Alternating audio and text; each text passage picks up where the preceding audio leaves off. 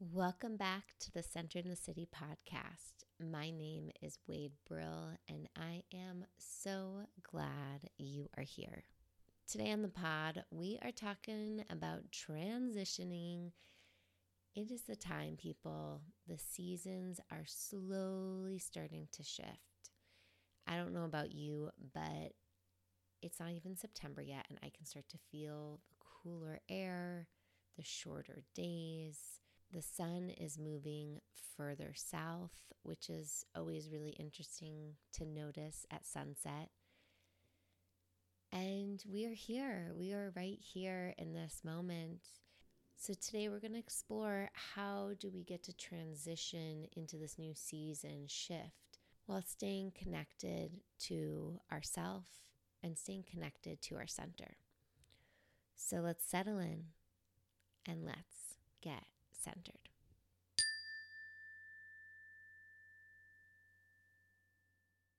The other day, I went to Office Depot to get some things printed for a workshop I was doing, and seeing all of the back to school signs, I was like, oh my God, it's this time of year.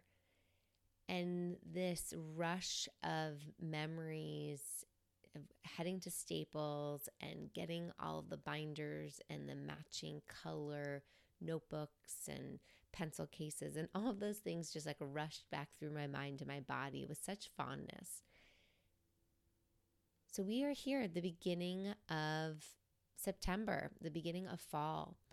I'm starting to see people sending their kids back to school or sending their kids to school for the first time. I know my niece is going to preschool, and my heart just expands because I remember how uncomfortable those first few weeks of school were for me.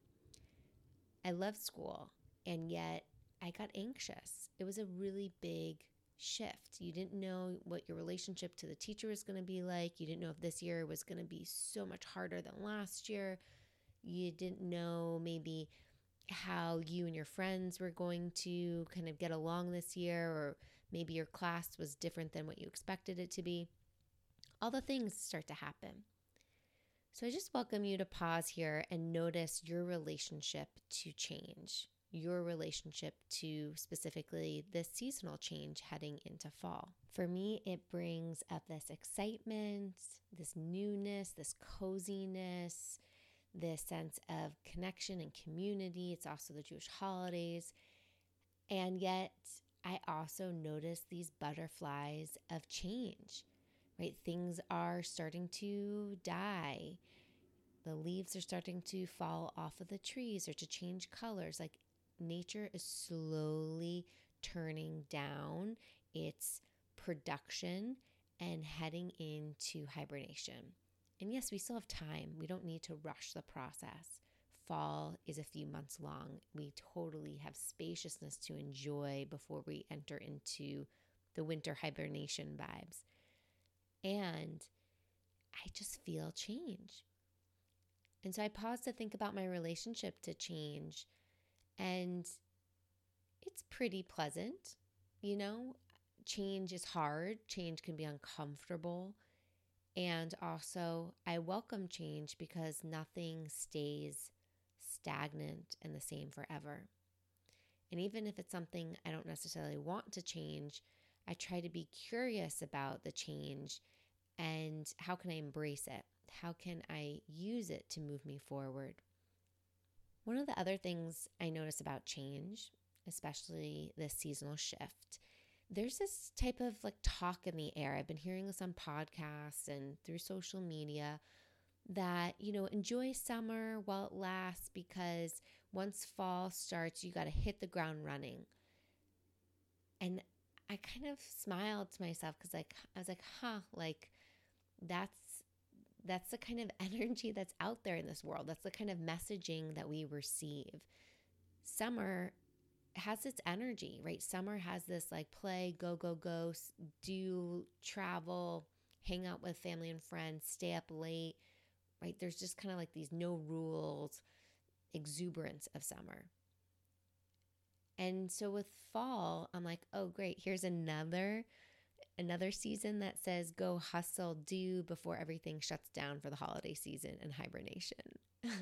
And it just made me laugh. And also I noticed, like I checked in with myself and I noticed like, like, is that what my natural rhythm and pace and intentionality wants to do as I start to feel the seasonal shift?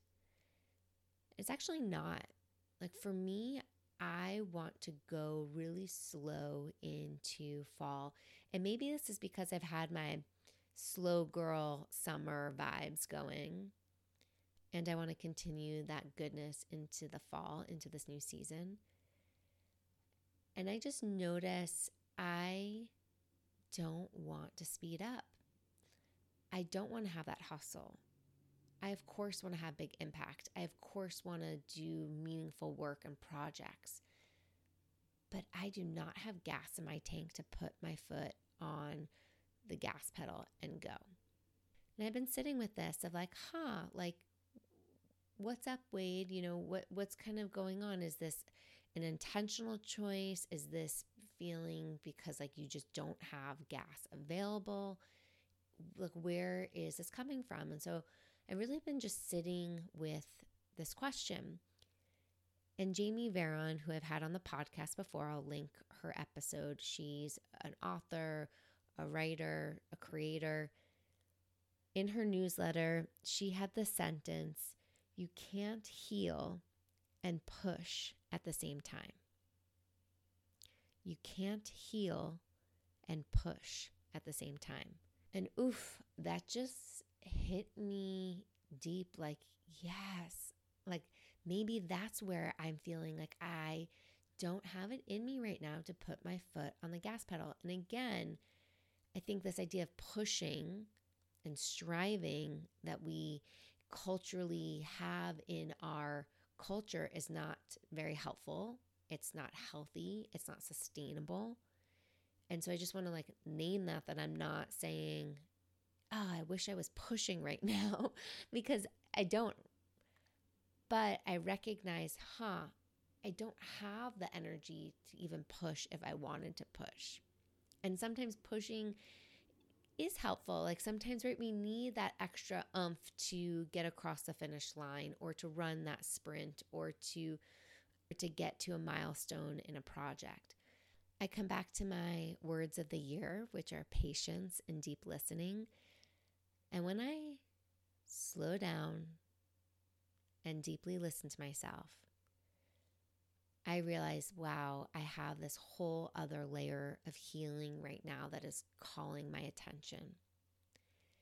And as much as I want to ignore it, as much as I want to just keep creating and keep doing and keep producing and keep expanding and keep growing, that's not what's being called of me right now. And it's hard to say that. Like, it's hard to admit that out loud to all of you listening. It's hard to admit that to myself. And yet I have this like, I have to heal again. I have to keep healing. Haven't I spent so much of my life healing? And yes, there's always more. And so I've got to kind of like zoom myself out a little bit and realize, okay, this is a cycle and a season. And right now, this is where I am. And giving myself full permission to accept, this is where I am right now. This is not where I will always be. This is where I am right now. And this fall, this transition into a new season gets to look how it gets to look for me. I don't have to feel inadequate or different because I have a different course than the mainstream marketing words that are being shared. Like, I get to listen to my own rhythm, my own pace, my own needs. And yeah, like, let's be realistic. I can't lie in bed all day, every day, and not do anything because for many reasons. One, that's not really healthy. And two, that isn't really me living in alignment with my values. And three, we do live in a capitalistic society where I need to be working to have a lifestyle and to be able to support my family. So all of those things are true, and those are part of the conditions.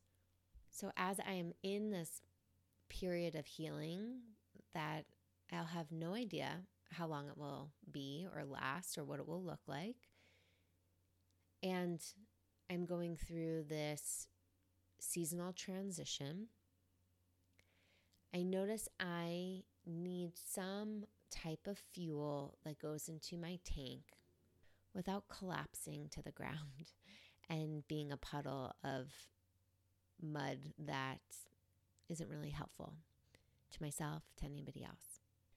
And this is where we get to tap into two specific mindsets, heart sets, energy sets that give me some cleaner, more digestible, more energizing, gentle fuel in my tank right now. And it's not fuel that necessarily helps me push or work harder, faster. It's just energy that helps me feel present, that helps me feel alive, that connects me to just the daily delights. And those two energies are connecting to joy and play. In Buddhism, there is this term called sympathetic joy, and the phrase in Pali, and Pali being the language of the Buddha, is mudita. So mudita is translated into sympathetic joy. And when I first learned years ago about sympathetic joy, I was like, that's first of all a weird name, sympathetic joy. Like what? So I was already judging the name. And then learning about it, I was like, this is a really interesting heart set to embrace, because joy is something like kindness, like it's free. Joy is always available, and sometimes it doesn't feel like it is. Like sometimes I think we get conditioned, we as in North American culture, get conditioned that we need to be doing things or receiving things or owning things to bring us joy. But this practice of sympathetic joy helps us tap into the feeling tone of joy that we can access at any time. So I'll circle back to this practice. Another way that we can connect to joy, and a way that I love to practice for myself, I also offer this with my clients sometimes when it shows up in our sessions, is even just this simple act of knowing what makes us joyful, like creating a joy list. It is sometimes, I'm like, what brings me joy? Like, nothing brings me joy, right? It can be so easy to be like, nothing but just sitting on my butt watching streaming shows. But that doesn't even actually really bring me joy. It just feels maybe comforting in the moment. And so I think about creating this joy list to even just open my mind to like, oh my God, yeah, there are so many things that bring me joy. That feeling of delight, that feeling of pleasure. So whether that is playing tennis or taking walks or cooking or baking or trying a new yummy restaurant or being cozy on a couch with a girlfriend, like the list goes on of what brings me joy, what kind of practices and actions I can take. And circling back to the sympathetic joy practice, there's ways that we can just connect to the feeling without the doing. And you can practice this formally in meditation, but even in informal ways, if right now you bring to mind somebody in your life who is experiencing good fortune, goodwill. So maybe it's a friend who just bought a home, or a friend who got a raise, or a friend who just had a successful surgery, or maybe it's your child playing with a toy. Or for me, like seeing my niece play hide and go seek. There are these moments of joy that are all around us. And so when we can just tap into their joy and recognize, like, oh my God, their joy is also my joy. It's not just theirs, that it's also mine, and it can be shared and it can be expanded. Can be such a powerful, heart opening practice. So much of the time, we kind of get into this mindset again, we as in North American culture, of, oh, if somebody's experiencing goodwill, like, oh, maybe some jealousy starts to pop up, like, why isn't that happening for me? Or why didn't I get that promotion? Or, they just got married, like, when am I going to find my person? And yes, we might be happy for them, but there also might be that, like, what about me feeling? And when we practice sympathetic joy, we actually realize, like, there's enough for everybody. And when that person or those people get married and connect to love, like, wow, I can also experience that love. Of course, it's a different flavor than it necessarily being the same love that's maybe in a romantic relationship that I'm wanting one day if I wasn't married. Joy is available. And so joy for me has been this huge practice to come back to, of like, oh yeah, like I get to fill my cup. I get to fill my tank with some gas right now that supports me being creative still. It supports me being present. It supports me staying connected to life. This other energy of play is so delightful. Play, I used to think was like very silly. I mean, it is silly, but I used to think like, adults don't play. And during the pandemic, I realized like, oh no, like I need to play, right? I am an adult and I need to play because I needed something to counteract all of the really heavy energy that was in our world. So I try to every day, or every day is very much of a stretch, at least a few times a week, have recess. Have some recess time where my husband and I can go out, we play tennis, we have fun, we have this opportunity to just like move our bodies and play. And to me, yes, it's movement, but the intention of tennis for me is more from this idea of play than like, oh, I'm going to get my heart rate up and I'm going to work on these muscles and blah, blah, blah, blah. And when we play, it creates joy. So I even start to think of like, what are the other ways I can play? Because play doesn't have an end goal in mind.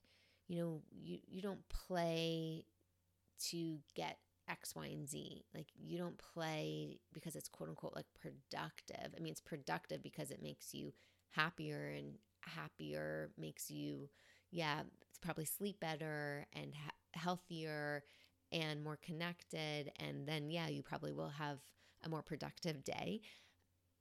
But really, we think about play because it's just this like natural human tendency. We see animals in nature playing all the time with each other. And somehow in our, capitalistic machine driven world, we have kind of lost some of that natural play tendency. Now that I'm thinking of it, I guess people who love video games, that is a form of play. I know it helps distract them from and kind of like unwind from the stress of the day. So that could be a version of play if that feels like your jam. It's not my jam, but no judgment there. Sometimes for me, play also comes in the expression of learning a new recipe or being in the kitchen and just experimenting. Like that is play to me. I have all these different ingredients and what am I going to create? And there's an output. There's, that cake at the end of playing, or there's that chicken dish. but I don't know, I'm not controlling it. I'm in the curiosity and wonder of the whole experience. So as we take this step into the new season and start to think about these final months before the end of the year, before people typically head into busy season of the holidays, I really welcome you to think about not only your relationship to change, but also what do you need to support you as you transition? What kind of gas in your tank do you need that's going to help you enter this new season with a lot of care, with a lot of curiosity, with a lot of kindness? And if you're in a season of your life where slowing down and taking some time to strengthen your mindfulness muscles, to just bring more awareness to what and how and why you're doing things. Like before you even kind of answer the how, to even just start to train the mind and the heart to slow down and observe and get some information. I'm really excited to share that my Mindful Moment program is coming back. So it's a meditation group series starting October 1st. And I'll link details in the show notes. And it's all about us strengthening our mindfulness muscles so that we can learn how to manage our thoughts more effectively, our emotions, to help us find softness and strength in our life, and kind of when does what call for. We explore all of these also various meditation practices, but also these mindfulness pillars in our life, like joy, like non-judgment, and so forth and so on. So if you're interested, or if you have questions, want to learn more, I welcome you to check out the link in the show notes, and I welcome you to join us.